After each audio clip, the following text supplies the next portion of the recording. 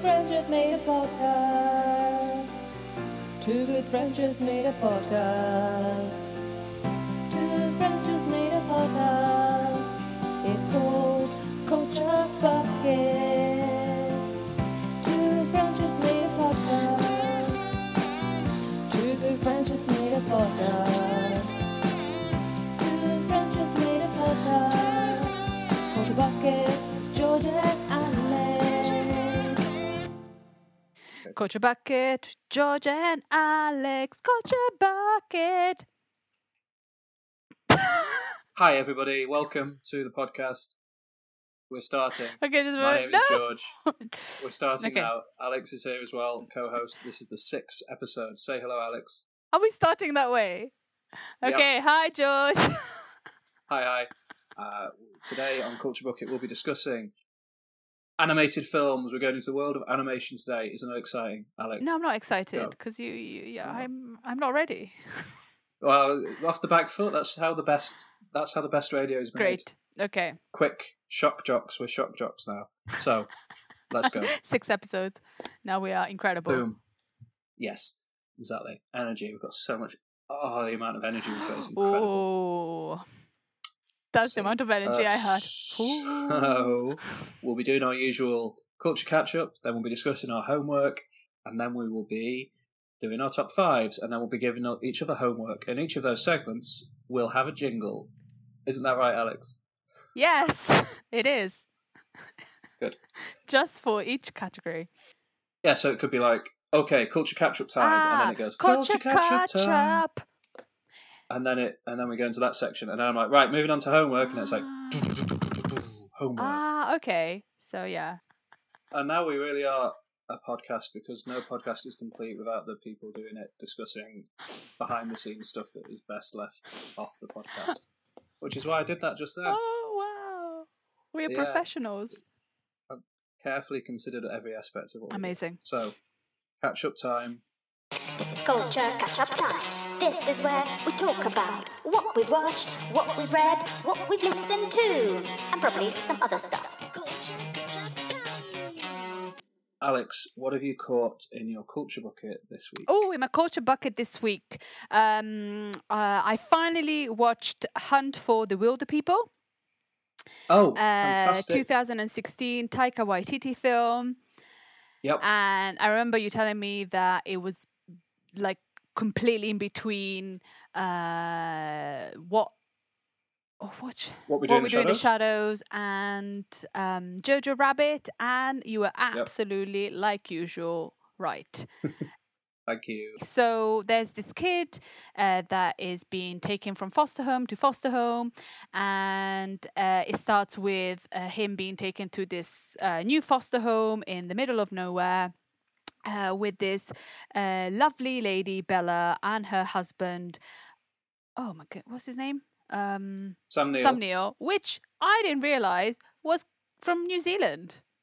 Yeah, he's a Kiwi. I didn't know. I don't know. Yeah, he's one of the greatest living Kiwis. New Zealanders. One of the greatest living, along with Peter Jackson and Taika Waititi. Yes, and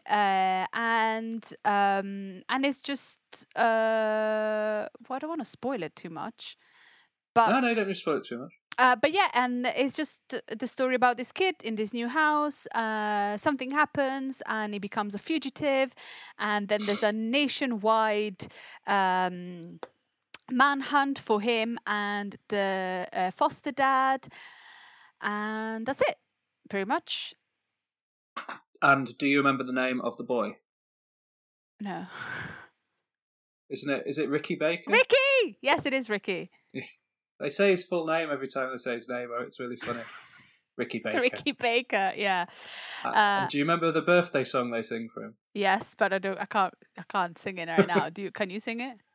No, I can't sing it right now, but it's like one of the highlight funniest moments in that film. It's so good.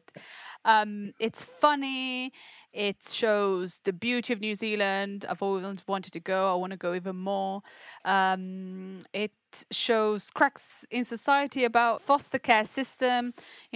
Moving a child from house to house, expecting the child to adapt in no time, and once adapted, then he has to move to another house. That was very. I enjoyed that he managed to portray that and also make a really funny, enjoyable movie. Yeah. And Taika Waititi plays the priest. Oh yeah. He always has He's not to in it much, is he? play But the he's very fun. dumbest character, doesn't he? Yeah. But I could watch it again and again. It was so good, and I'm sure I missed bits because I was laughing so hard at certain points. But it's just so good. He's amazing. Taika Waititi. Yes. And everybody in the film. Everybody in the film is spectacular. And it's really, really good. I really enjoyed it. So thank you for introducing me to Taika Waititi. You're very welcome. And then I watched, finally, after many years, I've been meaning to, I've watched a Ken Loach film. I've watched Sorry We Missed You, which came out in 2020, this year. I've been avoiding Ken Loach quite a lot because he very different from Taika Waititi. He shows reality in a non-funny way, in a very real way. And Sorry We Missed You is the film of a family that is struggling because of low pay and 0-hour contracts in the UK.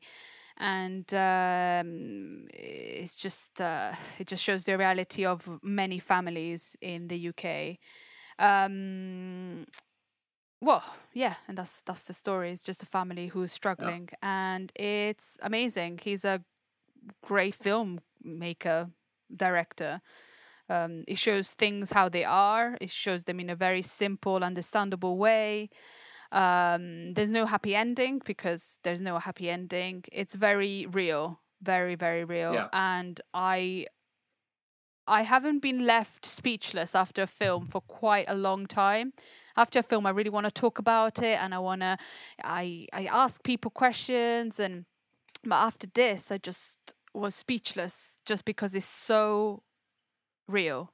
The reality of a lot of Britain at the moment, this gig economy. The wife is a carer and she earns little money and only for the shifts that she makes, and he has the same, and it just shows that it's so easy when you have nothing to lose everything. How the struggle persists. And he's an incredible filmmaker, and I need to watch others of his films. But it's just hard. Very hard. Because it's reality. It's not a film, it's a reality. Have you seen it? No, I haven't seen any Ken Loach films, which is shameful. But a bit like you, they seem like such a big thing to sit down and watch, and I know that it's going to be really important to watch. But I feel almost ashamed that I haven't. Like, there's I, Daniel Blake as well, which is meant to be heartbreaking and really important. And then I really, really want to watch Sorry We Missed You. Yeah, but I just haven't found that moment where I felt like kind of putting myself through that, which isn't right because I should do that. Because it does shine a light on the kind of the system that's been created in this country that really does dehumanize workers and create these scenarios where people are kind of living in working poverty, which is not the way any country should operate, and certainly not one that thinks it's one of the kind of best countries in the world. Exactly. But watch it if you can, if you have a little bit of time, because I think he needs to be watched, and I've been meaning to watch his films for a while, and I've just been scared in a way. Yeah, just because he's been going for years. He's been going since the 60s, right? And he's always been kind of making these movies that really. My mum calls them kitchen sink dramas. Yeah, they're very realistic, and they show what society is about now. And it shows in England that maybe people from outside don't really see it, because people, especially here in Italy, think of England as this amazing, rich, and everybody's got a job country, and think that Italy is, second to that. But this kind of problems is not as big in Italy that it is in England. But yes, so Ken Loach. Sorry, we missed you. And then I watched a French film because I thought, I need to give French films a bit of a chance. And I watched this film called Bienvenue à Marly Gaumont, or on Netflix, The African Doctor. Okay. So the actual the French title is Welcome to Marly Gaumont, which is a little French town in France. Of course, but it's about this doctor, and it's based on a kind of real story of Seolo Zentoko, which was a doctor from Zaire. And he gets a job in instead of he could go back to Congo and work as a doctor for the dictator at the time, which I can't remember the name now, or he got offered a job in this tiny village in France, and so he gets the job in the tiny village in France, and it shows the struggle of being a black family in 1975 in a small village in France. It's about race and kind of like the ignorance of people not having met another culture and not really understanding the culture, and how he tries to get his family to adapt to the French culture, and trying to lose his culture as well, because they can't talk their native language anymore, which is a mix of like French and something else, and shows the struggles, but also shows the acceptance of them in the village as well. And it's a film written by the actual son of this doctor, and he's a rapper. Oh, so it's a true story. Yeah, so he's a rapper. He's a French hip hop artist, the son, and he wrote this song called "Bienvenue à Marly Gaumont," and it was just talking up in this song. He's talking about his life in this tiny French village as the only black family. And then he became really popular, and then he wrote this film. It's on Netflix if you want to watch it. It could have been really serious, but he decided to make it in a comedy, so it's quite funny. It's really, really good. I enjoyed it. It sounds quite good. Yeah, It sounded very similar to the Ken Loach movie for a little while, but you said it's more of a comedy. Yeah, it's more of a comedy. Oh, that's interesting. Yeah, so it's kind of like the struggles of this family, more like a racial struggle, but then but it's written by the son, which is interesting. So it kind of shows how he sees it, and maybe, of course, it could have been much more serious because they call them derogatory name, the kids especially, because they call them like derogatory names, and you can work on that. But I think he wanted to make something a little bit more lighthearted and show kind of the positiveness as well. But yeah. So look up The African Doctor on Netflix. Yeah, on Netflix. If you want to check that The out. African Doctor. Yeah. Sounds good. And then I did my homework, and that's pretty much it for this week for me. How about you, George? Yeah, okay, cool. Well, I watched a couple of films this week as well. No music really to talk about this week. Have you had any No. new music? No. No, I've just been listening to the same stuff, so nothing too exciting. Pretty much. That Taylor Swift album is still really good. Oh, I love it. So I watched some films. I started with Raiders of the Lost Ark, Ooh. which is still a brilliant movie. It's Indiana Jones, so it's the good. best.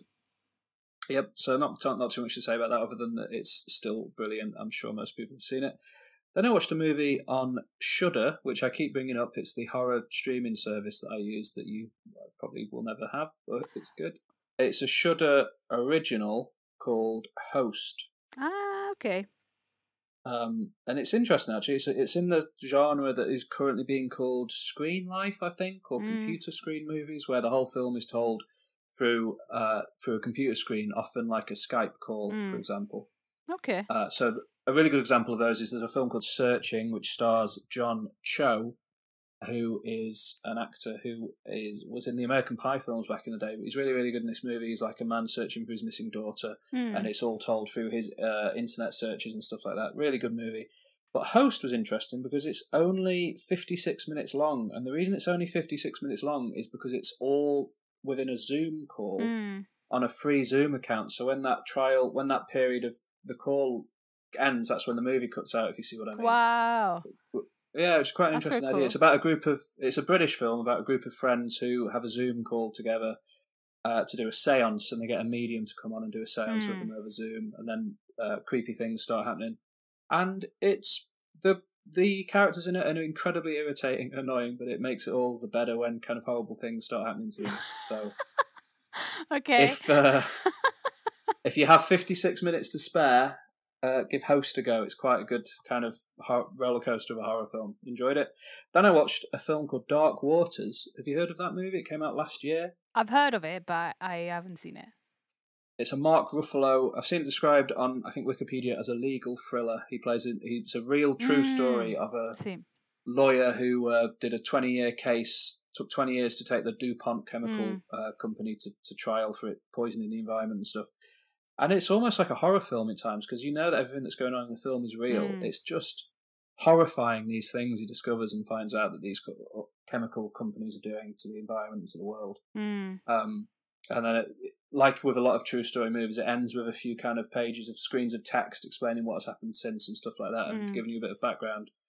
And it just there's at least one of those screens where you read what it says and you're just like, oh my good God. So it's affected everyone essentially. It's awful. Really important film to watch, I think. Would really recommend it. Watched that on my birthday. That was a fun watch on my birthday.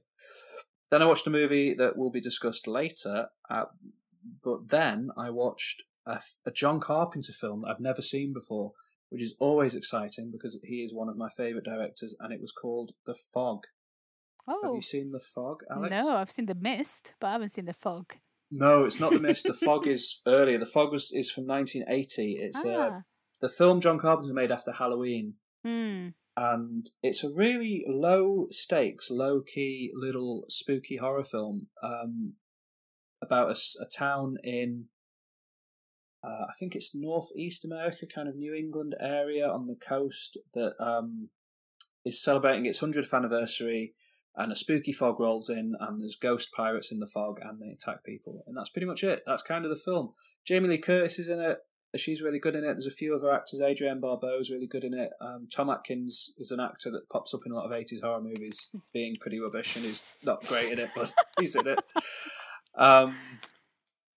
So yeah, it's worth a watch. It feels like it's kind of impressive how confident he is in making a movie that's kind of small. There's not a lot to happen in it. Apparently, when they first finished it and put it all together, it was 80 minutes long, and they were like, "Well, this isn't long enough for a film," and they had to go back and film some more kind of action scenes to pad it out a bit, which is so unusual for a movie. It's normally the other way around. Yeah. But it's kind of really works in that way. It's just a nice, quick 90 minutes. Some spooky stuff happens, and then it's over. And yeah, I really liked it. It's got an amazing soundtrack. Like with almost all of his movies, John Carpenter recorded the score for it. And yeah, if you haven't seen The Fog, it's well worth checking out. Even you could. I think you'd probably enjoy it, Alex, because it's not a big scare film. It's just like a fun, spooky story. It's like a kind of. There's a series of movies called Creepshow, which are like trying to be sort of comic book horror little short stories told. So it's like it'll tell you 3 stories over the course of a film. There's 2 of them there from the 80s as well. The Fog feels like one of those stories, kind of stretched out to 90 minutes. It's cool. It's good. And then I did my homework, and that's all the films I watched. But before we move on to homework, I just want to talk about something else, because I've been doing a little bit of reading recently. Ah, me too. Oh, exciting. Have you read anything good? Yeah, I'm reading a book by Akala. He's an English rapper, hip-hop artist. And the book is called Natives, Race and Class in the Ruins of an Empire. Since not on recent events, but more events in the media, I wanted to learn a little bit more about, race struggle and culture and everything. Not knowing that racism exists, but kind of wanting to know more. It's about a little bit memoir, his experience as a half Jamaican, half Scottish boy growing up in London, and how England, because England is so multicultural, how England perceives themselves, English people and England, the UK, perceive themselves as non-racist.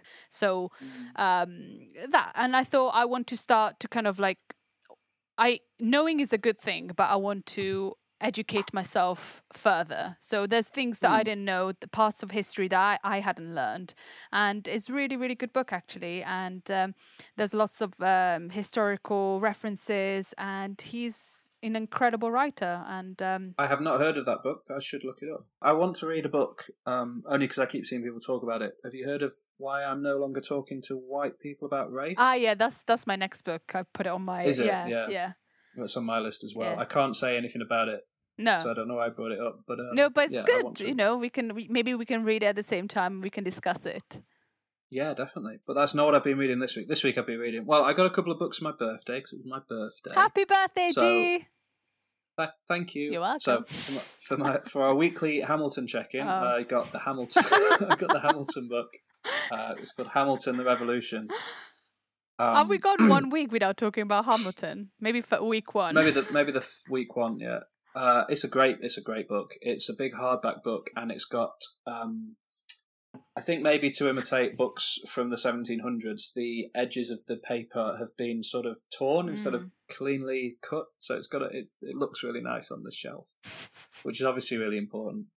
And it's got these huge full of colour photographs in it, and it alternates between chapters telling the story of the production from when he first had the idea for it all the way up to when it premiered on Broadway.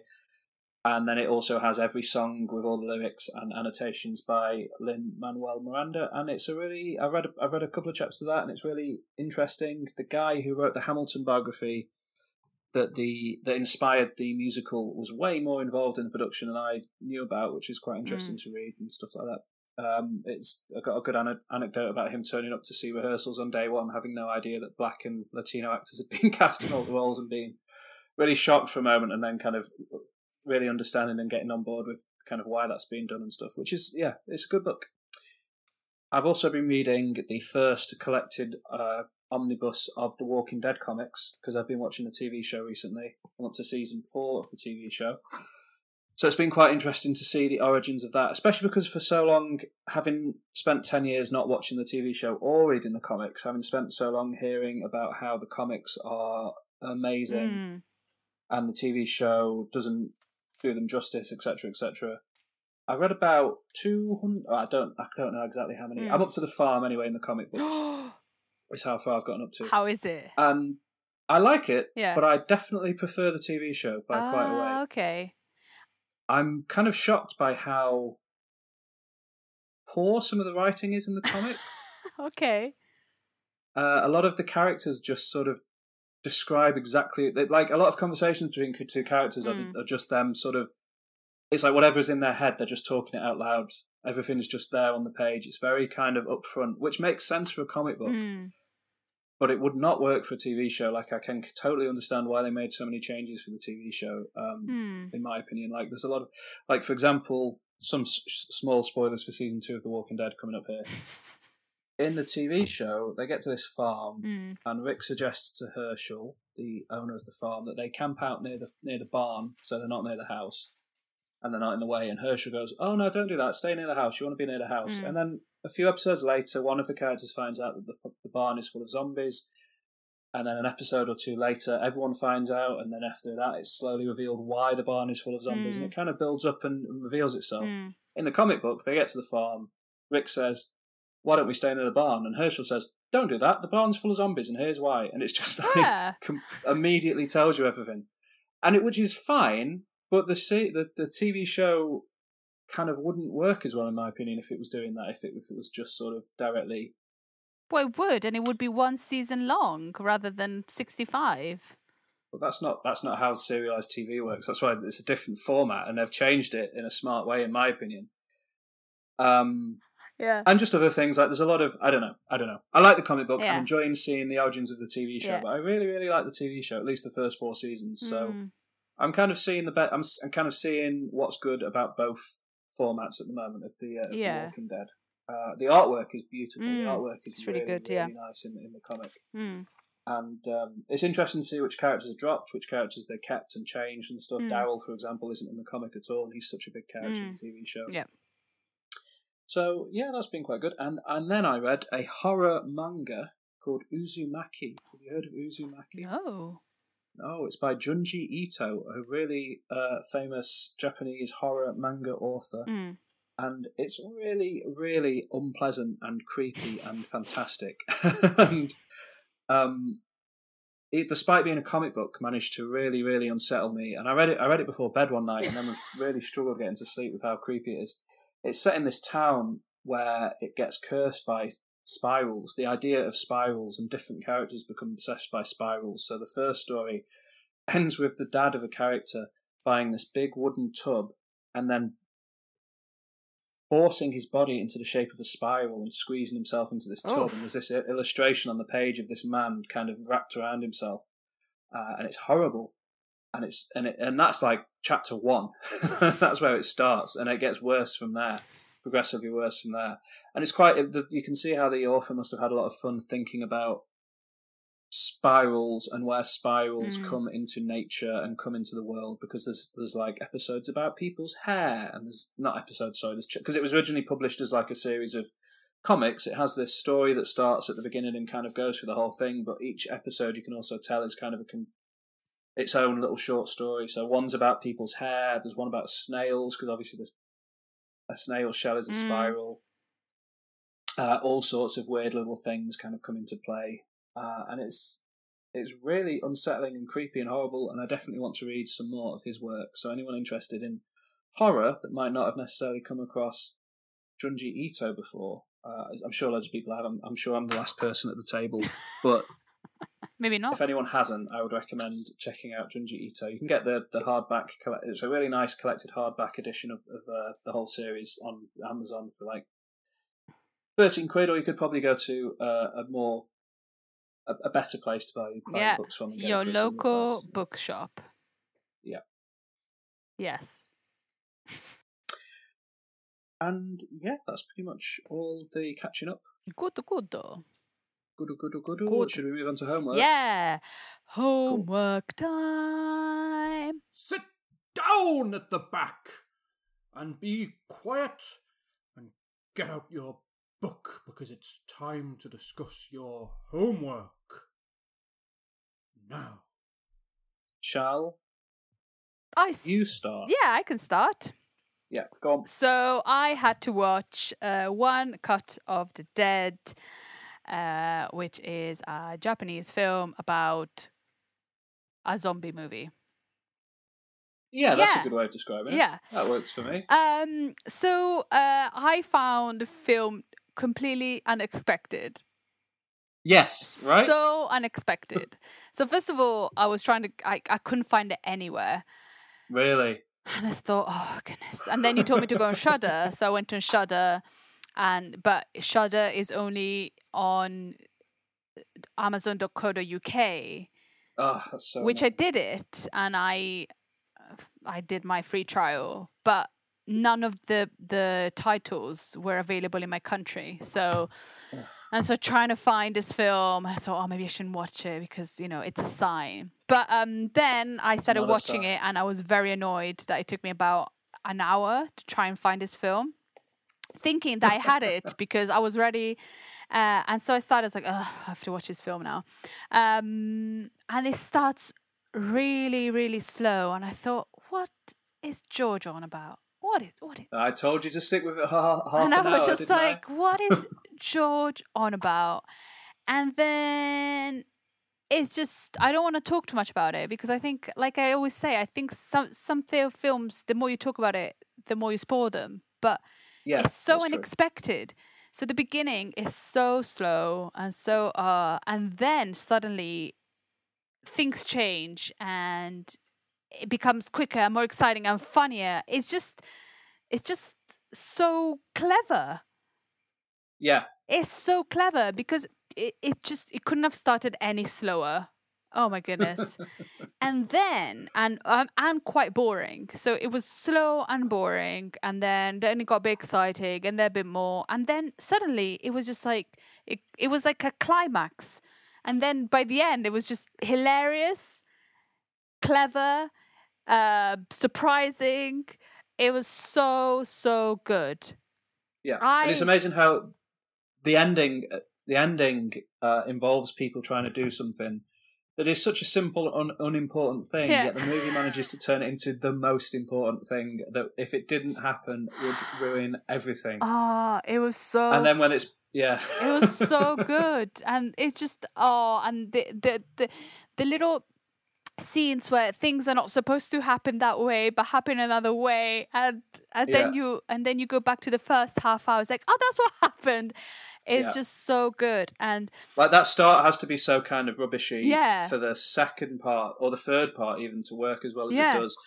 And the way the second part, which is so different to the first and the yeah, third part, because it's split into 3 parts, really, Yeah. the way that second part perfectly kind of contextualizes Yeah. everything and sets everything up for what you see in the third part is just wonderful. It's so clever, it's but so it clever. isn't obsessed with being clever. No. It doesn't feel pleased with itself. No. It's It's just they've had the idea and they're just pulling it off perfectly. but it's just so good. And the cast is pretty like not known people in Japan, Oh yeah, but they're so good. The Mm-hmm. acting is brilliant, because you see one set of people in the first part, one set of people in the second part, and a completely different set of people in the third part. And you see, it's so good. And you Yep. see the reaction of the director in the first scene, and then you understand why he does it that way in the when third he screams part. at, when he screams at the girl, guy, and he screams at the guy. So good. It's so good, and everything is. And you know, I said a couple of weeks ago about Knives Out, which I like to know everything goes on, and that just satisfied everything for me. I knew everything. I saw anything that went, and then the last part when the credits are, then they show how they made all the things. Yeah. Oh, it was beautiful. It was absolutely beautiful, and I can't believe it took me so long to watch it. I'm so sorry, Joey.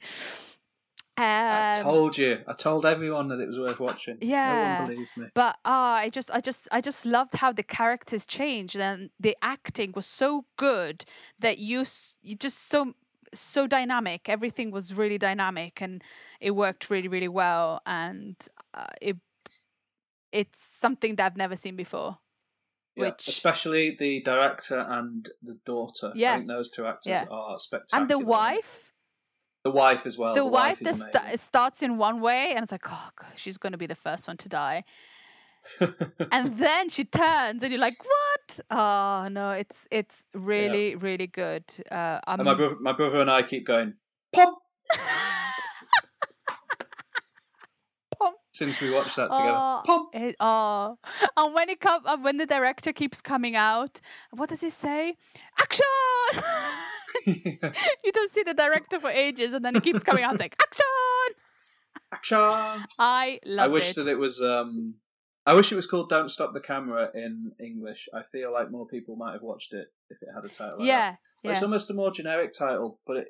Yeah, no, but that's part of the film, isn't it? Don't stop the camera. And no, I thought it was brilliant, and something that I haven't seen anything like that before, and it was really it's really quite good. rare to find a totally original idea, and I'm sure somebody somewhere could name something that did a similar thing first. But to me, it felt like a completely unique and original idea for a film. Definitely. And I'm glad you liked it. Oh, I loved it, and I didn't after 10 minutes I thought, what's going on? No, I thought it would get better, but I didn't imagine it to be that way. And I thought it was strange when there was always a camera going on. I thought, why is this guy not doing anything? Why is this guy, like, this girl is getting, something is happening to this girl and he's just standing there. And I thought, oh, that's interesting. I guess that's going to be explained later. But what happened was not expected at all. One of my favourite things, talking about the camera, one of my favourite moments in the movie is finding out why the camera style changes a little bit partway through the film as well. Yeah. If you remember that. Yeah. Starts zooming in and out a lot and stuff. So good. Yes! And she keeps falling. Yeah. It's just so silly as well. It's really silly, but really, really good, and it's really good. I'm so happy I've seen it. It's really, really good. Thank you, G. Yeah. No, you're welcome. I really. That's why I chose that one for you to watch, because I knew there was no chance you wouldn't like it if you sat through it. Yeah. But the fact it's being labelled as a horror film means that so many people kind of like you won't watch it who would love it. So yeah, no, I'm glad. Yeah. Yeah. Yeah. Okay, so let's move on to mine. I had to watch The Lives of Others. Yes.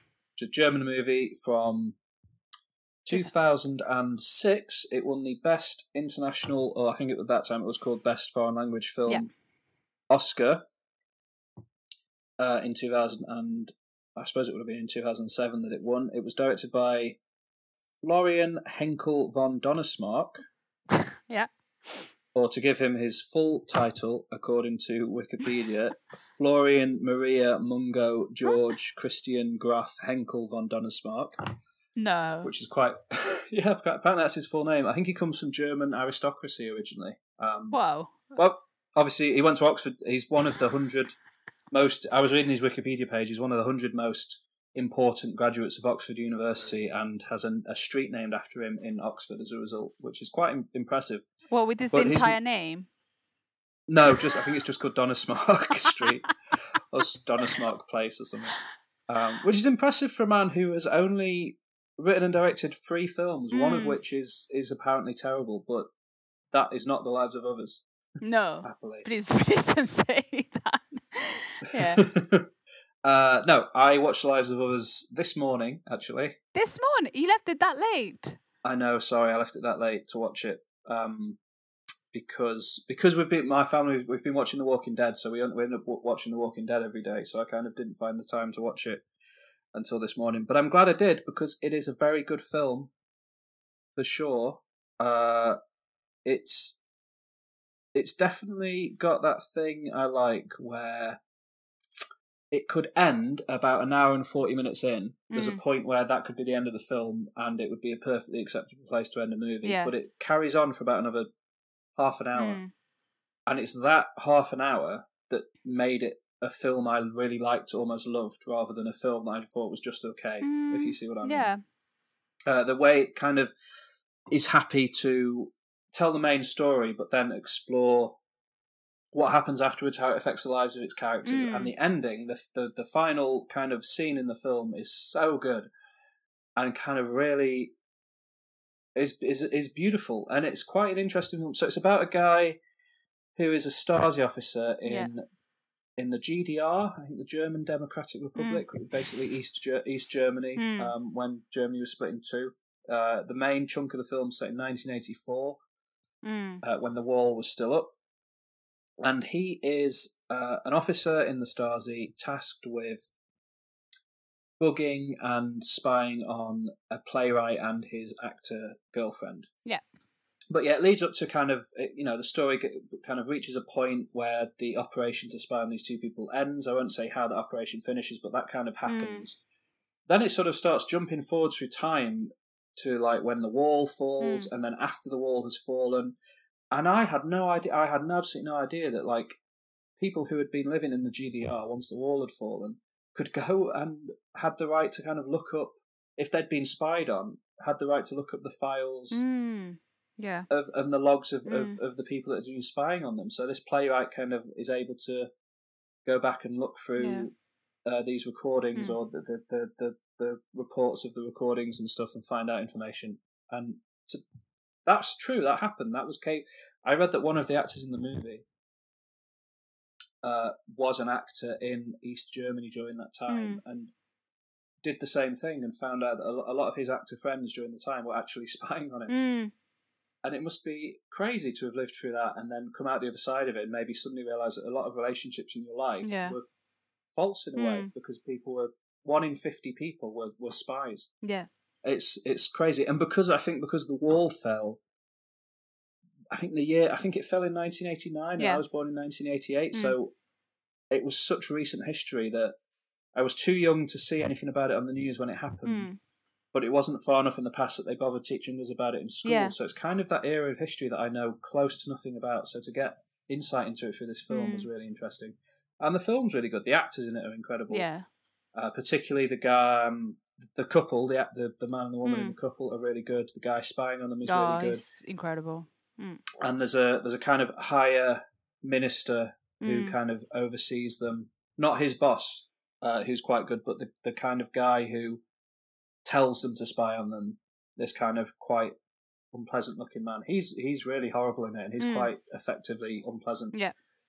And there's a scene right near the end between him and the playwright, which is really powerful. So yeah, no, I'm glad I watched it.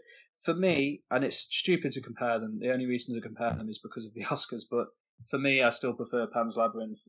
But that's just because it's my kind of film. More so slightly than The Lives of Others. But I'm glad I finally watched it, and I think I just love the way that it continues after the story is finished, and it carries on a bit longer. Yeah. I really like films that have the kind of confidence to do that. So No, I'm glad you watched it because I think it's a good thing to watch if you to learn a little bit more about the time as well, and the spying, and you couldn't really trust anyone, you couldn't really talk to anyone, you always had to be in high alert, on high alert, not in in high alert. I mean high alert, on high alert with anyone, and it wasn't a good time to live. No, and they think they're free. They talk about how they're free and how socialism is brilliant, but they're so far from free. Everyone in the film, you can tell, is terrified. Yeah, even the people who work for the Stasi and the Stasi officers themselves are completely terrified. Yeah, exactly. There's a really good scene quite early on in a canteen where a lower down person doesn't realise he's sat next to an officer and tells a joke. And the officer says, "What's your name? What's your rank? You're gonna be in so much trouble for this." And then reveals he was joking, but yeah, it's terrifying, isn't it? Yeah, it's terrible. You can see the fear on this officer's face. And then later on in the movie, that same character pops up in a clearly demoted job. So was it exactly? Maybe he did get demoted. Yeah. What really happened there? It's quite clever and horrible, but fascinating. Yeah. Good. Well, I'm glad you enjoyed it. Good. Thank you. I'm glad I enjoyed it. Dun dun dun. Homework time finished. Homework time is done. Yeah. Time to do top fives, baby. 5, 4, 3, 2, 1. Our top 5. So, top 5 time. Two good friends just made a top 5. Two good friends just made a top 5. Good stuff. Top 5 animated English language films. Good stuff. That's what we're looking at today. And you're going to start us off with your number 5, Alex. My number 5 animated film in the English language is a film which is not the greatest film on earth, but it's really close to my heart. And the film is called All Dogs Go to Heaven. Okay. Have you seen it? Yes, but not for probably 20 years. Yeah, yes. So it's about the main character, Charlie, who's a dog, and he has to perform a good deed before being let into heaven. And the film is attempts to save this orphan, and against his enemies. So that's pretty much it. And he has to make a good deed to enter heaven, because all dogs go to heaven, because all dogs are nice and loyal and lovely. So it's not the best animated film. It's a little bit dark. There's a lot of drinking and smoking and well, that's interesting. Gambling. Do you know who directed it? Don Bluth. And he did things like He did films like An American Tail Yes. and The Land Before Time. Yes. Yeah. And he was a bit known, I think, at the time for being kind of the anti-Disney almost. His movies were a bit darker, a bit more adult. Yeah. They were still for children, but they just had a bit more grit to them than your average Disney film. I really like his movies, actually, Yeah. so I'm glad you picked... Because I haven't got a Don Bluth movie on my top 5. I'd sort of forgotten about him a bit, so I'm glad that you've brought him up and brought up one of his films. Yeah, well, because for me, it was a toss between All Dogs Go to Heaven and An American Tail. Mm-hmm. But I've watched more All Dogs Go to Heaven, and An American Tail used to terrify me. There were moments where, especially when Phoebe gets lost, I'm like, oh! And this is quite similar in the darkness and everything. But I remember the first time I watched it, it was I was coming to England on the ferry. So I was doing Calais Dover, and at the time in, I don't remember, 1980 whatever, the cinema on the ferry was free, and so the cross is about 2 hours, and I watched this film and I loved it, and I'll always remember that moment. And I watched it again, and although it's not great, I have fond memories of it, and I think it's really good and different from Disney. I find his films more like human darkness. Yeah, I mean, right in the title of the movie, you know a dog's going to die. So straight away, and it's also there's getting pretty hell. dark. They showed pictures of hell. There's a scene in hell. It's pretty dark, but yeah. And reading about the film, there's also like some weird bad trivia about it. Okay. Which is the voice of the orphan girl, which is Anne Marie, is voiced by Judith Barcy, which was an American child actress. Yeah. But this was her last film because her father was really abusive, and her father killed her and her mother and himself in 1988. Oh, I think I have read about this before, actually. Yeah, that's awful. That's insane. I didn't know that until today. Yeah, that's a really horrible thing. Yeah, and she was in A Land Before Time and in this one. Interesting. Yeah. It's interesting that you... What? No, it's interesting that you just brought up The Land Before Time, because that's my favourite of his films, but obviously you've not brought it up in the in the like pleasantest way, if you see what I mean. I'm sorry. Not that it's fine, it's just funny that that's how it's come up. I'm sorry. Oh, oops. I love The Land Before Time. Yeah. That should really, in a way, that should be in my top 5, but it's not. But I really love that movie. I used to watch it all the time when I was a kid. Oh. Repeatedly, yeah. Oh, and she voiced Ducky. Oh. Yeah. That's really sad, isn't it? Yeah, it's really intense that happened. Yeah. It's quite hot. There's sort of like I think the girl from Poltergeist died. She wasn't murdered, but she died really young. And actually, the older sister in I don't know why I'm suddenly talking about Poltergeist. The older sister in Poltergeist was murdered just before the film came out as well. It's quite unpleasant sometimes when you find out stuff like that. Yeah. Because, she was born in 1978, so you assume she'll still be alive and, done a lot of voiceovers since, she started a pretty good career with, like, decent cartoons. It's just crazy. And that's my number 5. I like it. It's a good choice. Thank you. You're very welcome. What's your number 5?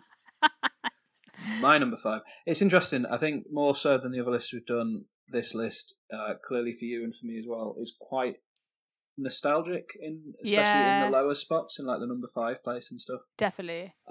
Because, not all animated films are for children, but lots of children's films are animated, shall we say. And so you end up seeing a lot of those when you're a kid and they really stick with you. So my number 5 choice is 1995's, it might have even been direct to video, I don't remember, a Goofy movie.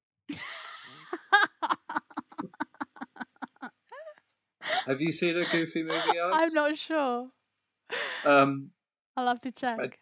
A Goofy movie is a movie that I had on VHS tape when I was a kid and watched again and again and again and again. And it's about Goofy, the lovable dog. Yeah. And his son Max Goof. And his son Max is a student in high school. The summer holidays are about to start. Max is in love with a girl because he's a teenager, and all he wants to do with his summer holiday is spend time with her, and he gets the impression that she likes him. And then Goofy, who decides he's not connecting with his son enough because Goofy's a single dad, and so his son's kind of the one thing in his life. Goofy decides that they're going to go on a father-son bonding camping trip, and chaos ensues. And Max tells this girl that the reason he can't go to her party is because he's going to go to a big concert and be on TV, and he tries to sabotage the trip so they can end up in this concert. And I hadn't watched it in a very, very long time until Disney Plus came out, and I was like, oh, Goofy movies on Disney Plus. So I watched it, and I had completely forgotten that it's a musical. It's got songs in it. And one song in particular, when I heard it, I was like, oh my God, I love this song. It's a bad song, but I was astonished at how I'd forgotten this song. Felt like I remembered. It was this thing where watching it again, I was like, I remembered every single scene and every single moment. I was like, oh my God, it's that moment and it's that character and it's not a very good film. But I found out through rewatching it recently, looking it up, that it had like a fan convention a few years ago. Like there's a real kind of core group of people, probably a similar age to me, that have a lot of nostalgia for a Goofy movie and really remember it fondly. But critically, it is not a very well regarded film. But I like it. It's got good songs. It's funny. It's an interesting film. It's a real time capsule of the 90s, I would say, which is no bad thing. No. So yeah, I don't know how much more there is to say about a Goofy movie, but there it is. It's 78 minutes long. Barely a film. And it's got a song in it that's so good. I think it's called Stand Out. Yeah, Stand Out. Yeah. Yeah. Keep good. Going. Oh, it's so good. Nice. After Today is a good song. Yeah, no, it's a good film. Good film. All right, so that's my number 5, a Goofy movie. What is your number 5? My number 5 is a film that came out in 1997. Is a Disney film, which is part, or something I didn't know about, of the Disney Renaissance. Oh, of course. And the film is called Hercules. Oh, hello, Hercules. Yes. So it follows the story of Hercules that is stolen from Olympus by Hades' minions, and is forced to live with humans. But he feels like an outcast because he's extra strong and people think he's weird. And then it's just his adventures back into Olympus and to become a god again. Yeah. It's not necessarily true to the story of Hercules. No, it's not. But I think it's also a really good satire of, it's not true to the story, but it's a really good satire of like 90s celebrity culture. Yeah, definitely. When kind of celebrity culture got out of control a little bit, and Hercules came along at just the right time to really sort of, for a kids' film, skewer it in quite a harsh way. It was because I was about maybe 13 when it came out, and it was kind of my transition movie from Disney film, from like kind of the kiddie ones to a little bit more adults, and understanding certain jokes that maybe I wouldn't have understood when I was younger. And then, some references from other films. Like, so there's a training moment where they recreate the scene in Karate Kid, where they with the swan kick, and certain things like that made me really like, oh my God, I know this. I'm with the adults, and the music is really good. With Disney films, for the longest time, I thought that was the best music. I thought it was really, really good. Yeah. And I also really loved Greek mythology, and although it doesn't really follow it, I like that. I like the. But it uses it as a good setting and kind of pulls it all in, and That would have been good if in Hercules there was a scene where Zeus turned into a swan and slept with a human woman. Yeah, that would have been really good for children. Yeah. But no, I really liked it. I thought even the drawings, the graphics, I thought it was really, really good. It was a little bit different. Yeah, And definitely. It mixes the Disney style with the genuine sort of Greek architecture style and stuff like that. Yeah. It's cool. Yeah. Yeah. I've got a tiny bit of interesting trivia for you about Hercules, if you'd like to hear it. Go. So it was made by director-producer pair Ron Clements and John Musker, who had made The Little Mermaid and Aladdin previously, so they were kind of big hit makers for Disney. Yeah. But there was one project in particular that they kept desperately trying to pitch to Disney, and it kept getting rejected. And eventually Disney said, right, you can make your dream project if you'll make Hercules first. I think this is the story. So they only agreed to do Hercules because it would allow them to do this other film they wanted to make that they thought would be the kind of ultimate really good film. And obviously me and you really like Hercules, and it's pretty well regarded as a bit of a classic. Do you know what the film is that they were kind of dreaming of making and finally got to make? What? Treasure Planet. What film is that? It's not from the Disney Renaissance. It's from the period that came directly after Disney Renaissance, where we got films like Brother Bear, Home on the Range, Chicken Little, and Treasure Planet. Oh, great. Yeah.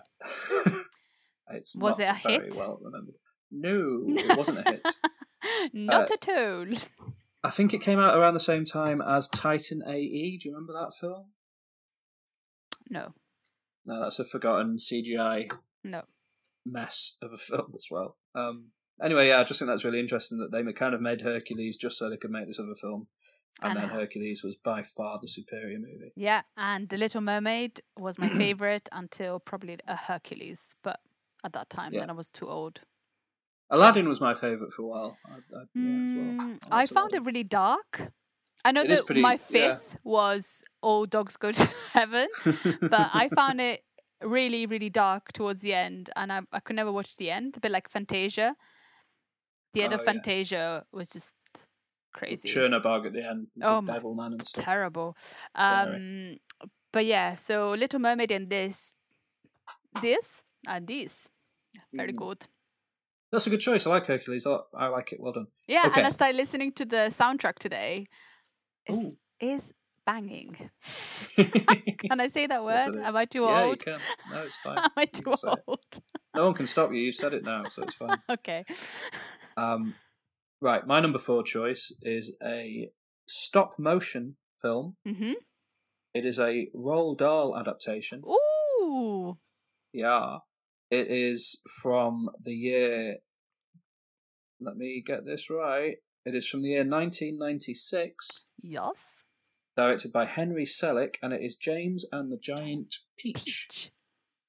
I've never seen a film. You've never seen James and the Giant Peach? No. Ooh. Tell me about it. Well, I used to devour Roald Dahl books when I was a kid. Same. I really, really love James and Giant Peach. So when the adaptation of that one came out, I remember seeing it and loving it. And it's really dark, and it should be because it's a Roald Dahl adaptation. His books were dark. They were for children, but they were not easy watches. And so it was directed by Henry Selick, who did the Nightmare Before Christmas film. So a perfect project for him, really, because he's quite adept at doing quite dark stories for young people. And it really, really works. There's a scene early on where it talks about James's... And this is from the book as well. James lives with his 2 horrible aunts, I think they are.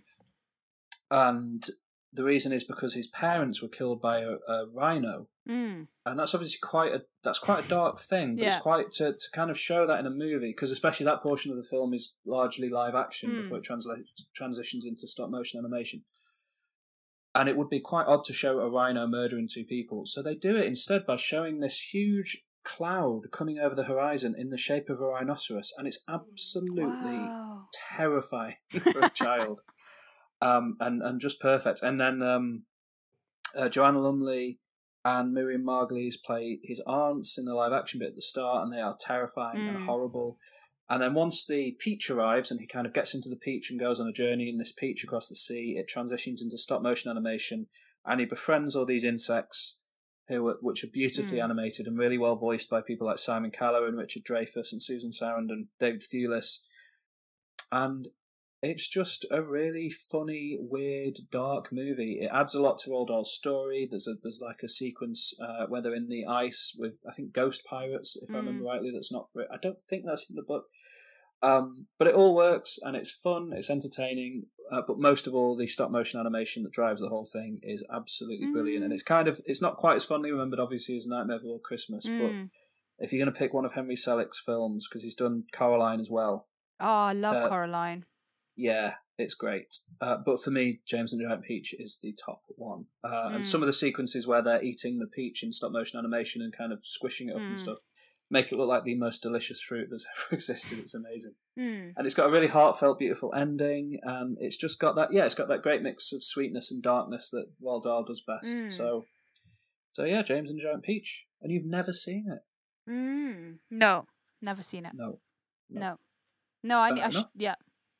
Might be my homework. You never know. Probably not. No. But we'll see. Aha. Okay. So what's your number 3?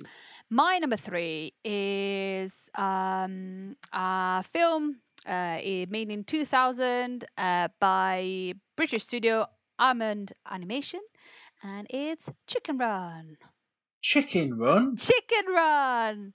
Yeah, Chicken Run. So Chicken Run is a story about chickens Yep. who want to escape this farm that they will start. The farm is going to start turning the chickens into what they've been trying to escape for a while, but then they find out that the farm is going to make the chickens into pie, chicken pie, and so they really need to escape. And it's like a Great Escape meets chickens and. That's all we need to say. The Great Escape meets chickens. I really like it just because with Aardman, I missed the Wallace and Gromit part completely.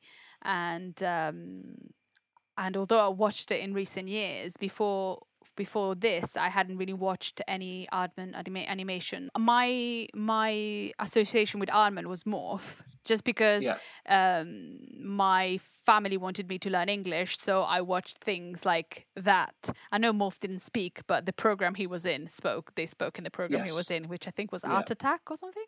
Was it Art Attack? I think he was on Art Attack. Yeah, something like that. But there's something else. He's popped up all over the place over the years. Yeah. I used to really like Morph. Yeah, and I loved it. And then this was my first kind of experience with Aardman, and I thought it was interesting and funny and completely different, and just so.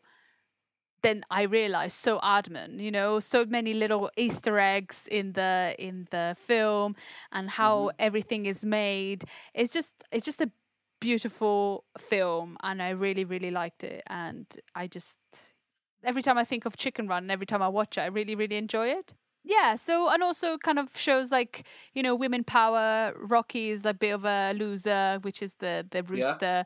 And it's good, it's funny, and No, it was nearly on my list. I haven't got an Aardman movie on my list, but Chicken Run did almost make it. Yeah. I do really like it. I saw it when it came out in the cinema, and it's so great. Good. Yeah. Yeah.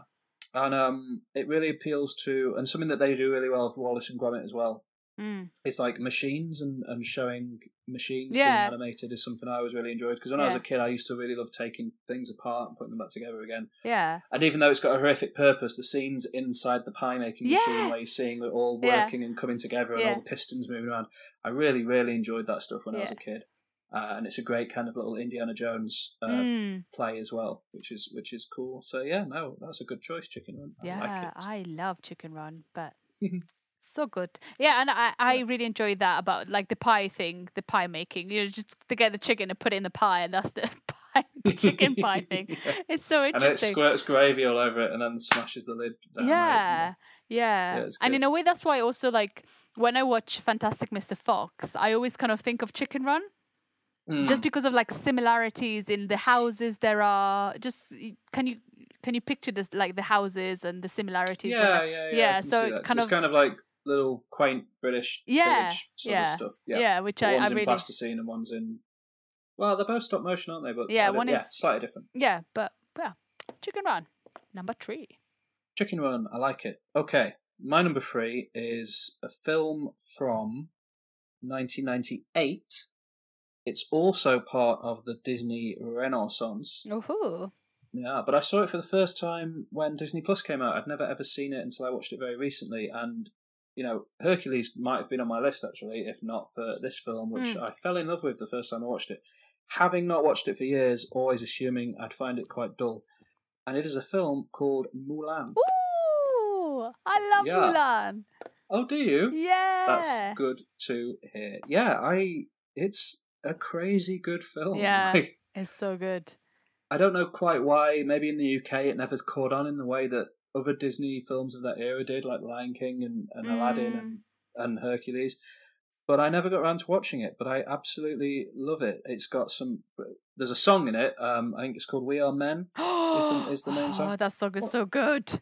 One of my top Disney songs ever. Probably my top Disney song. I really, really, really love it. But it's got other good songs in it as well. And just the story of this girl who, to save her father, steals his armour and goes off to fight in a war in China, pretending that she's a man. Yeah. Is so good and so powerful. And scenes at the end of all of China bowing down to this woman who they realise has saved them is just it makes me cry when I watch it. It's just the best. It's quite, obviously it's quite not simple, but it's quite. It's not that complex of a thing to be doing, but I just really like it. That it's showing a really powerful female character, and it's ahead of its time, maybe a little bit in that way. Yeah, definitely. Eddie Murphy is fine as the dragon.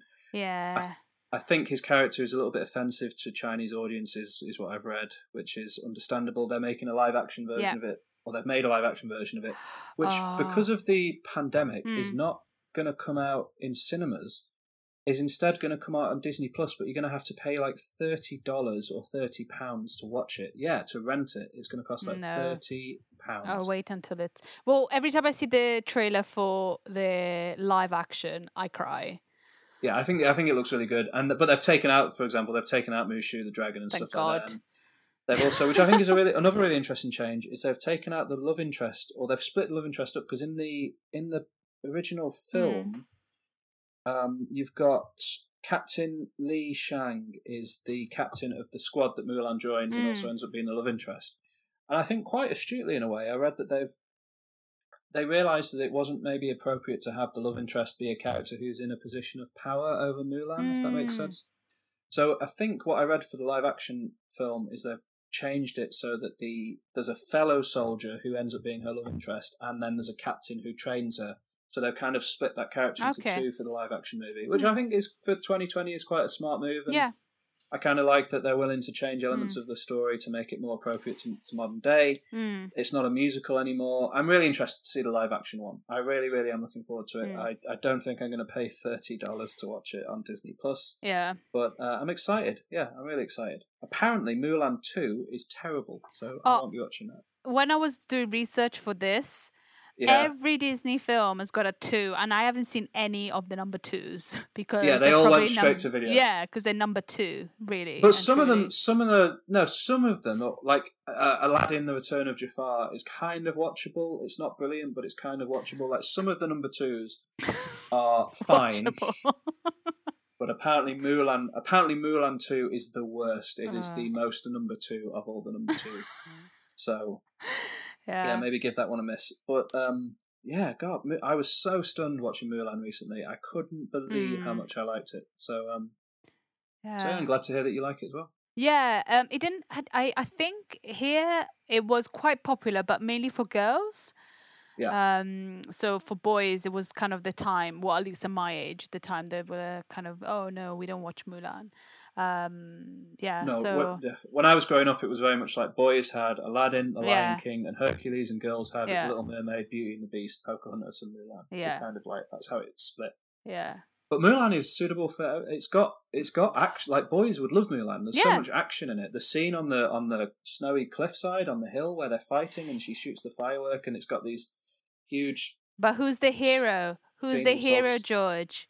Well, boys can still enjoy a woman being a hero. It's Well, crazy. now yes, but maybe a while ago no. So yes. Yeah, but boys and girls should enjoy whatever they want to enjoy, and everyone else as well. But Yeah. there was definitely a almost segregation of Disney movies when I was growing up, where Yeah. boys didn't watch The Little Mermaid or Beauty and the Beast, and I've since watched them, and I don't like The Little Mermaid very much, but I do like Beauty and the Beast a whole hell of a lot, So good. and Mulan. Beauty and the So, Beast yeah. is so good. And Yeah, the it's great. live action Beauty and the Beast is amazing. Yeah, some people are sniffy about it. I think they did a great job. Some of No. those live action ones, are, like the Lion King live action one, is I haven't awful, watched that. but I really disliked it. But the live action Beauty and the Beast movie Yeah. is gorgeous. Oh, it's so good. And if Emma Watson hadn't been Belle, maybe I would have waited a bit longer to watch it. But because I know Emma Watson is amazing, She's the absolute best, and she's Yeah. great in it. Yeah. Yeah. So yeah. Okay, what's your number 2? What's your number 2? My number 2, Is it Mulan 2? it's Mulan 2. Yeah. Yes. Yes. My number 2 is a 1973 film, Ooh. Walt Disney film called Robin Hood. Wow. Okay. Yes, so it's Robin Hood. It's a story about Robin Hood, but it's Robin Hood is a fox. All the characters are different animals. It's just basically the story of Robin Hood. Well, it's not the story of Robin Hood. It's something that like a moment in Robin Hood. He steals from the rich to give to the poor, and Prince John is the ruler at the time, and Robin Hood at one point manages to mock him, and so he wants Robin Hood to be caught, and he triples the taxes and nobody can pay, and everything falls into poverty. There's a scene that I'll always remember where, because they can't pay taxes, the mouse family and the rabbit family gets arrested, and they try to eat some food and there's no food, and it's just it could be like a social commentary as well of taxes and England and whatever. Let's not go back there. But I really, really like it. Sorry. You're drawing a line between the works of Ken Loach and Disney's Robin Hood. Yeah, Cool, absolutely. I like it. Yeah, Yeah, that's good. yeah. I can see any social commentary anywhere. It's interesting that you've picked it, because it's kind of a it's not a super well remembered one No. of Disney's films. Not Partly at all. because it recycles a lot of animation. Do you know about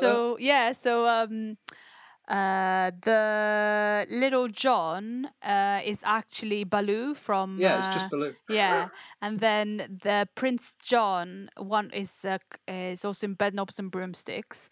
Yeah. There's some scenes that are copied, because they didn't have any money. But for me as a kid, I didn't know that. No, exactly. Like, it doesn't really matter, but it's just like I've looked it up, and it reuses a lot of animation from the Jungle Book, Snow White and the Seven Dwarfs, the Aristocats, and Alice in Wonderland. Yeah. It's really I don't think I think that's just quite smart of them in a way to be able to pull old animation like that and make a new product out of it. It's using all of the buffalo, shall we say?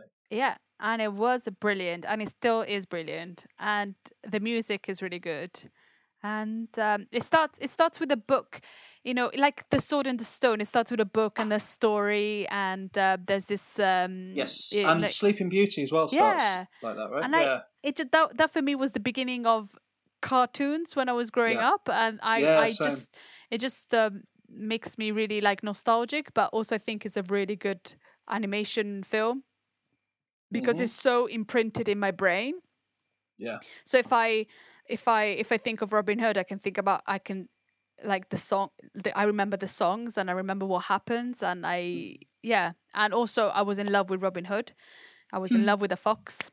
Well, that's another thing. It's been reappraised by certain communities that are invested in furry animals like that recently, I think, as well.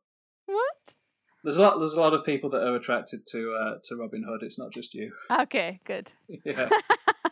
Yeah, but I love it, and I will always love it, and yeah, it's a good film. Yeah. Have you watched it? I have watched it, but it's definitely. I think I watched it at my grandparents when I was probably about 7. Was the last time I saw Disney's Robin Hood. But it's a good choice. I like it. Absolutely, you do. It's my number 2. Your number 2. Do you want to hear about my number 2? Yes, please. My number 2 is a film from 2009.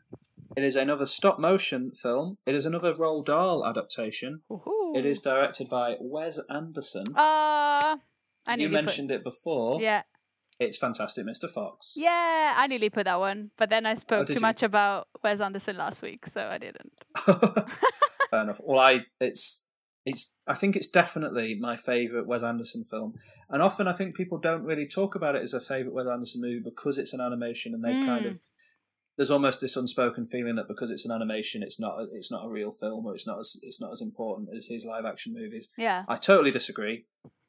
His directing style lends itself perfectly to animation. The dioramas he creates in his live action movies are unique in live action, and they are also unique in animation, but they work so well in animation. He's able to create these perfect, wonderful little scenes. And I think there are people who maybe love Roald Dahl that don't really like Wes Anderson's style, who don't like the film so much. Some people feel it's quite Americanized in some ways, like there's a game that they play that was invented for the film that's kind of a version of baseball. I think some people get a bit worked up about the fact that it's essentially got baseball in it when it's a children's British film. Oh my goodness. I know, but Do we not have I rounders in England? Well, exactly. Yeah, of course.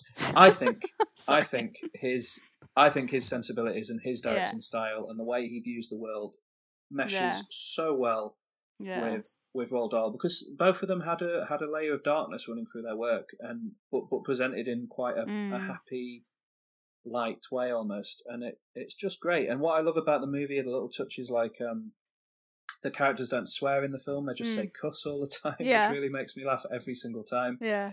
And when they argue, they start fighting like animals do. They start hissing and scratching at each other, and it's really easy to forget they're meant to be animals until they suddenly start like attacking each other like real animals, and that just makes me laugh every single time as well. The voice cast is amazing. George Clooney is as charming as he's ever been. Meryl Streep, Jason Schwartzman, Bill Murray, Willem Dafoe turns up in it. That's another thing that I really love, is that Roald Dahl is really good at giving small characters a lot to do, and they have a big impact. And the rat that guards the cider is such a good example, because it's such a tiny character. Yeah. But it's really memorable because it gets drunk on the cider all the time, which, again, for a children's story, is a bit subversive and something that you wouldn't see so much nowadays, but they left that in the film. And it's voiced by Willem Dafoe, and it is perfect. And it's such a memorable character and such a memorable moment for such a short scene. And it was also memorable in the book.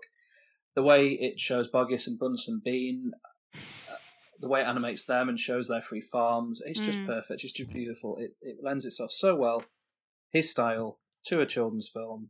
I like it more than Isle of Dogs. For me, it's his best film. So yeah, Fantastic Mr. Fox. It is the best. Yeah. I love that film. It was nearly on my list, but I thought I can't just be boring and put Wes Anderson everywhere. I am happy to do that. I haven't had him on any of my other lists, so I'm happy to put him on my animation list. Yeah. Very good choice. I like it. Yeah. I really like it. There's a bit where Jarvis Cocker sings a really good song, and then Michael Gambon's farmer character just goes, "You wrote a bad song, Petey," and that also makes me laugh every time. Oh, it's good. Oh, I love that film. And then when they break into the supermarket, and the bit where they're escaping on the motorbike, and in the distance you see a snowy mountain, and there's an outline of a wolf. Yes. And they just stop and look at each other and then carry on. It's so gorgeous, and it's so everything is beautiful. Fantastic film. I like your choice. Thank you. Good. You're welcome. How about your number one? My number one. My number one would have not been my number one unless I went to visit our friend Dan last year in Australia. Okay. Well, the story started out. I listened to this soundtrack. So we went on a road trip to meet our other friend in a place called Dubbo, and it's a very Okay. long drive. I think it's an 8-hour drive, and on the way there, I think we listened to this soundtrack about a good 5 times, and Only it had been the Hamilton soundtrack, things could have been so different. and it kind of got Dan stuck in my likes head. Hamilton, Alex. He loves Hamilton. And then once we got to Dubbo, we watched the film, and I knew the entire soundtrack, Okay. but I didn't know the film. But I loved the film. I got obsessed with the film, and the Okay. film is called Moana. Oh my word. Okay. So my number one is Moana. Sorry about the prelude. I can't believe that preface. your number one is Moana. Why? I don't know. I'm just shocked. No. Listen to me. It's so good.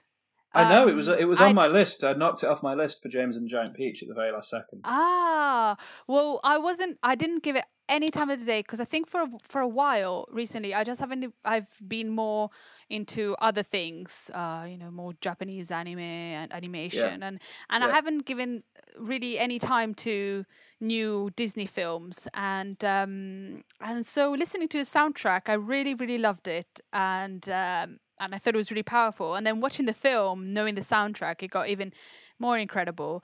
And so Moana is the story of this.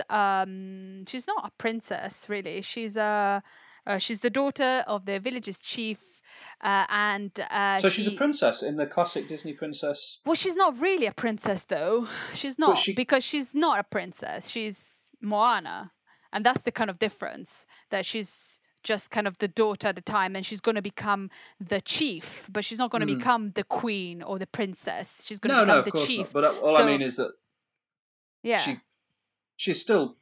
It's not a bad thing for her to be a Disney princess, but it's No, it's not a bad thing, but I think it's elevated. I think that's why I like it so much, because it's kind of like an elevation of Disney, of creating a character that is not going to be a princess, but she's going to be a chief for her village.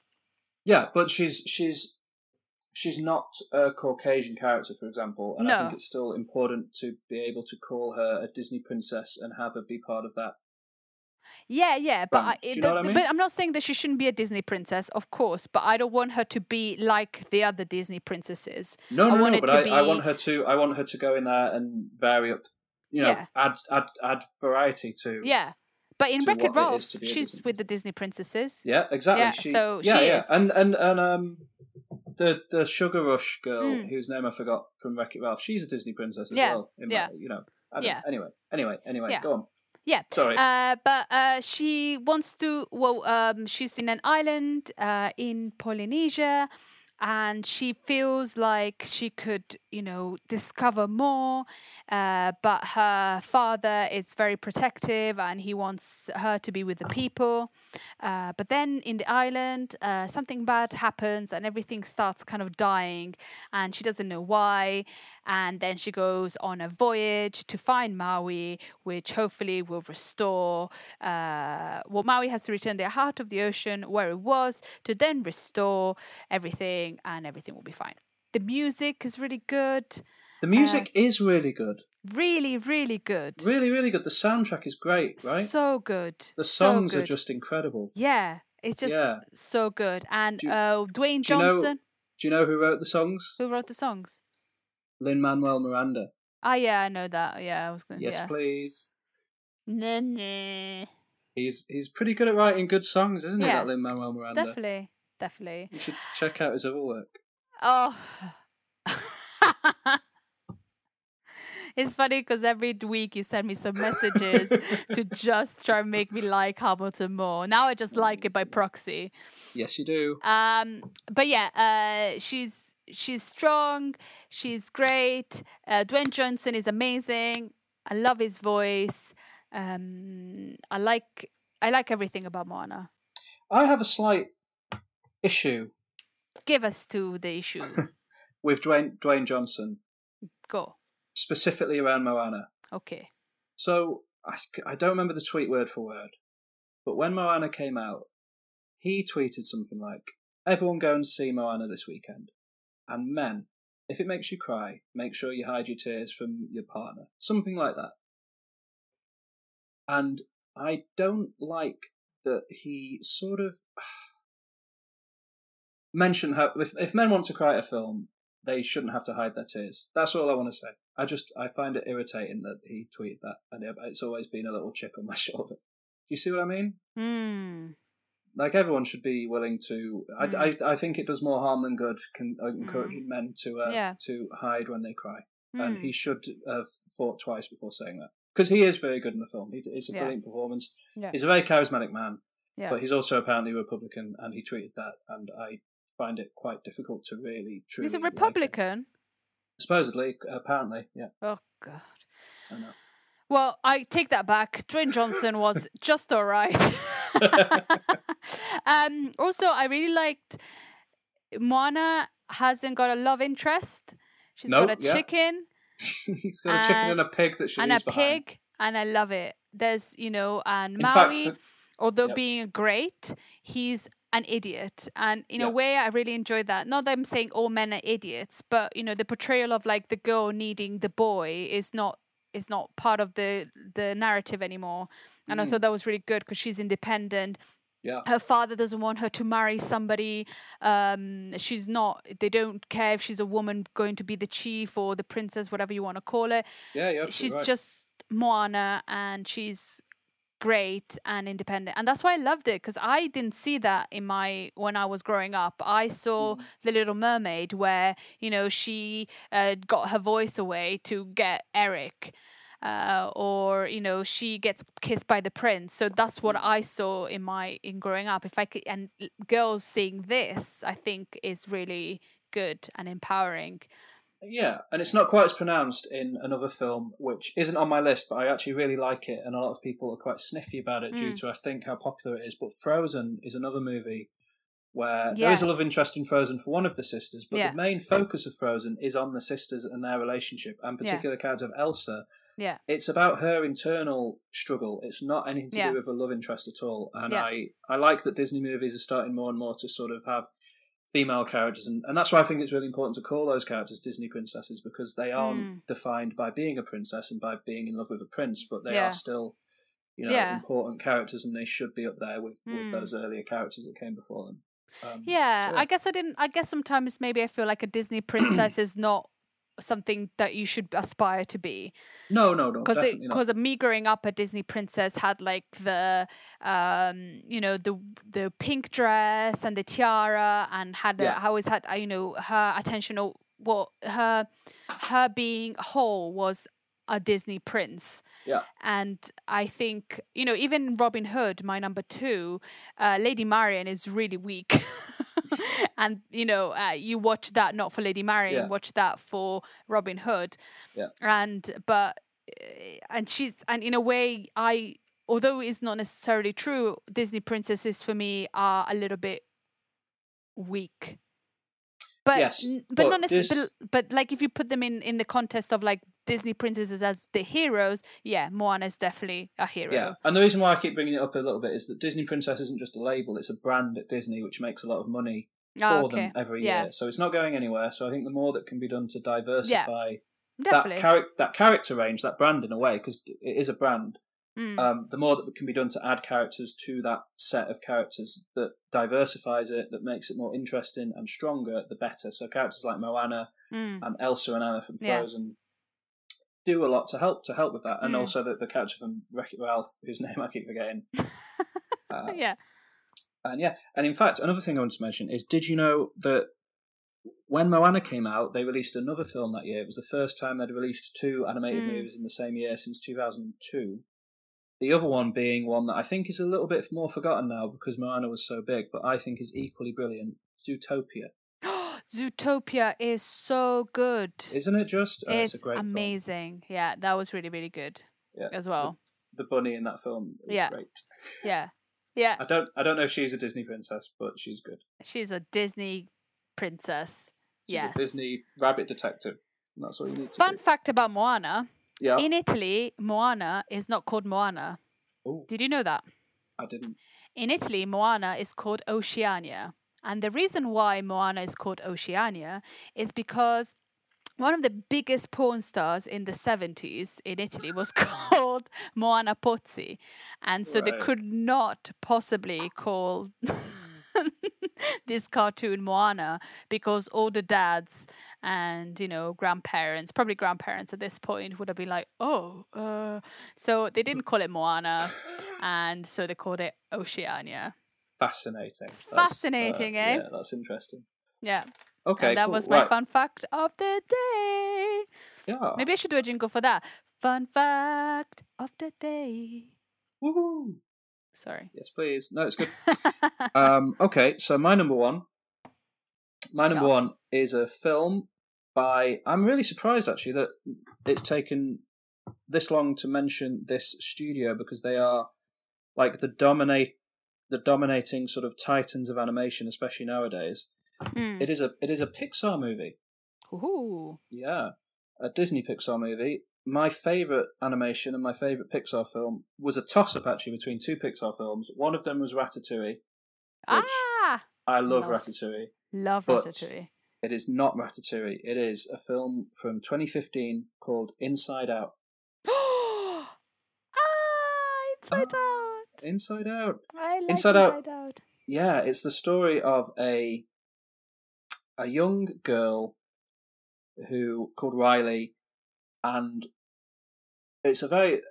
If the story was told entirely from the perspective of Riley, it would be an incredibly simple tale of just a young girl Mm. being asked to move from one city to another, and that's a really difficult thing for anybody, but particularly a child who doesn't fully understand. When they're still forming their memories, still forming their views on the world and on life, to suddenly be taken out of an environment that involved. She lives in. I can't remember exactly where she lives, but she lives in quite a snowy place and plays hockey a lot. At the start, and they moved to San Francisco, which is a very different environment, a very different place for a young person. And her parents are very busy dealing with this change as well, so she really struggles with it, and that's why the film is told mainly through the perspective of her emotions, and it takes place inside her head. And the main kind of character you follow is Joy, played by Amy Poehler from Parks and Recreation. Mm-hmm. And the second main character, I guess you'd say, is Sadness, played by Phyllis Smith, who's in The Office. Mm. And Mindy Kaling, who's in The Office as well, plays Envy. Mm. And they kind of get these quite good comedians to play these emotions, and they do a really good job. And what I love about the film is it's about Joy, the character of Joy, learning that you don't always have to be happy, that it's really important to understand when sadness is a valuable emotion and when it's appropriate to be sad, and also when it's appropriate to be angry and scared and disgusted, which are the other emotions. But sadness is kind of equally important too as the big emotions. Joy is obviously really important, and we want to be happy as much as we can. But without the experiences of sadness and being sad, you don't really know what joy is, I think. So I really like that the movie sort of is about this character kind of coming to terms with that, and as a young girl come to terms with that it's healthy to be sad. A bit like, in a way, what I was talking about a few minutes ago with Dwayne Johnson's tweet about Moana. We should embrace sadness and not, always being sad. And obviously depression is is an illness and a struggle, and people deal with that all across the world every day.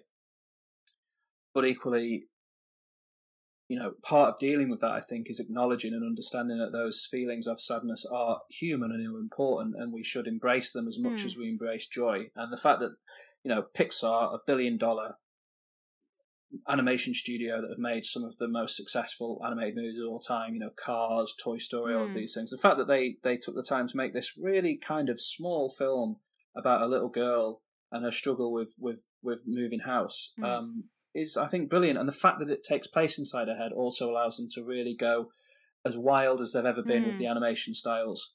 And yeah, I absolutely love it. I love the animation in it. I absolutely adore the way the emotion characters are animated, the way they look. They have all this almost fur-like texture to them. Yeah. Like they're dolls. And it's really funny. Like one's joy and sadness disappear on their adventure inside her mind. Seeing fear, envy, and disgust fear, disgust, and anger trying to run her mind without joy and sadness. There are some really funny scenes as well. So yeah, it's just a really good film. It's a heartfelt movie. It's a great Pixar movie. It's a great animated movie. And Pixar's next film that should have been out by now, I think, but obviously COVID-19 has destroyed everything, is looks like a bit of a sister piece to it. It's called Soul. Oh, okay. And it's about a man. It's about a man that dies near the start, and it's about his journey through the afterlife. And it looks like it's got really interesting out there animation styles in it and stuff like that. So I'm really, really excited to see Soul because I really do love Inside Out quite a bit. So yeah, that's my number one. Nice. I like it. Well, we have time. What, shall we run down? Do you want to run down your top 5 as we've gotten to the end? Yep.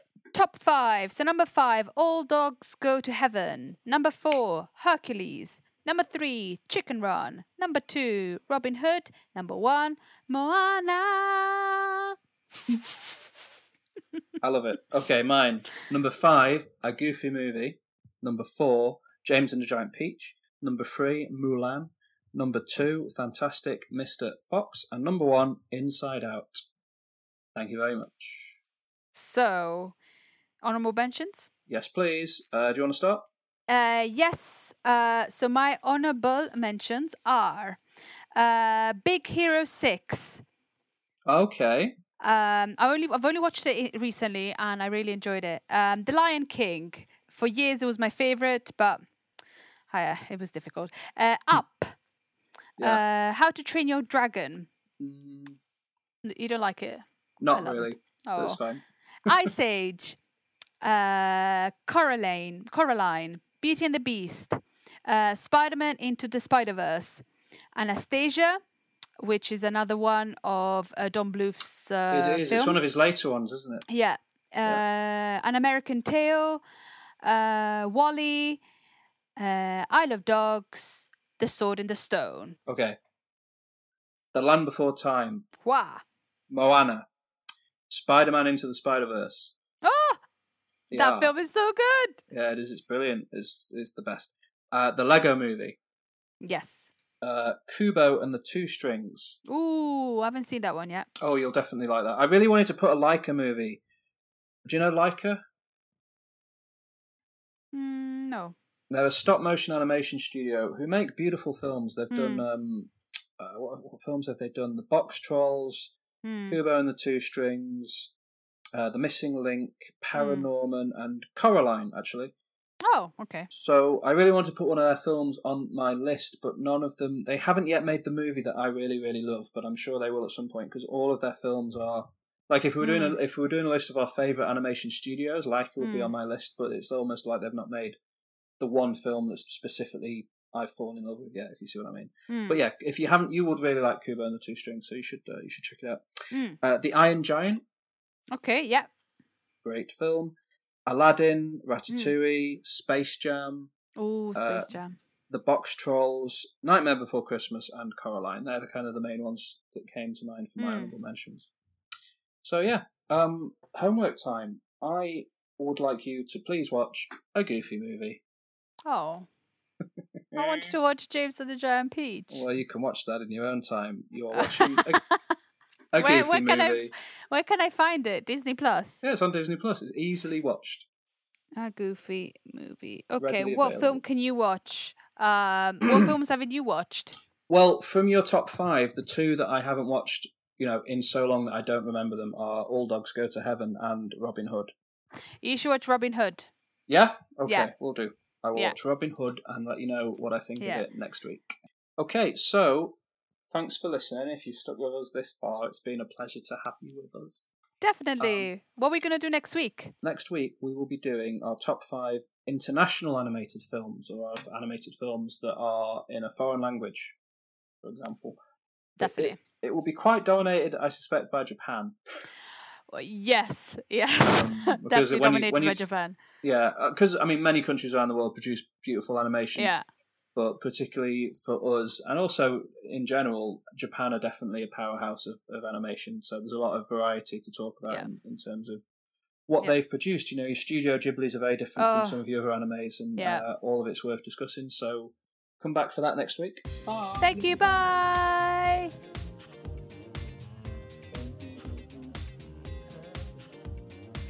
As always, thank you for having listened. You can find us in the following places online if you'd like to join the discussion. You can find us on Facebook at Culture Bucket Podcast. You can find our Facebook discussion group under Culture Bucket Bucket Squad. You can find us on Twitter under @CultureBucketPod. Instagram is Culture Bucket Podcast. And our email address is culturebucketpodcast@gmail.com. If you'd like to find any of our movie lists, you can go to Letterboxd and look at Culture Bucket. And please do let us know if you have any thoughts on what we've discussed today. Alright, thank you very much. Love you, bye!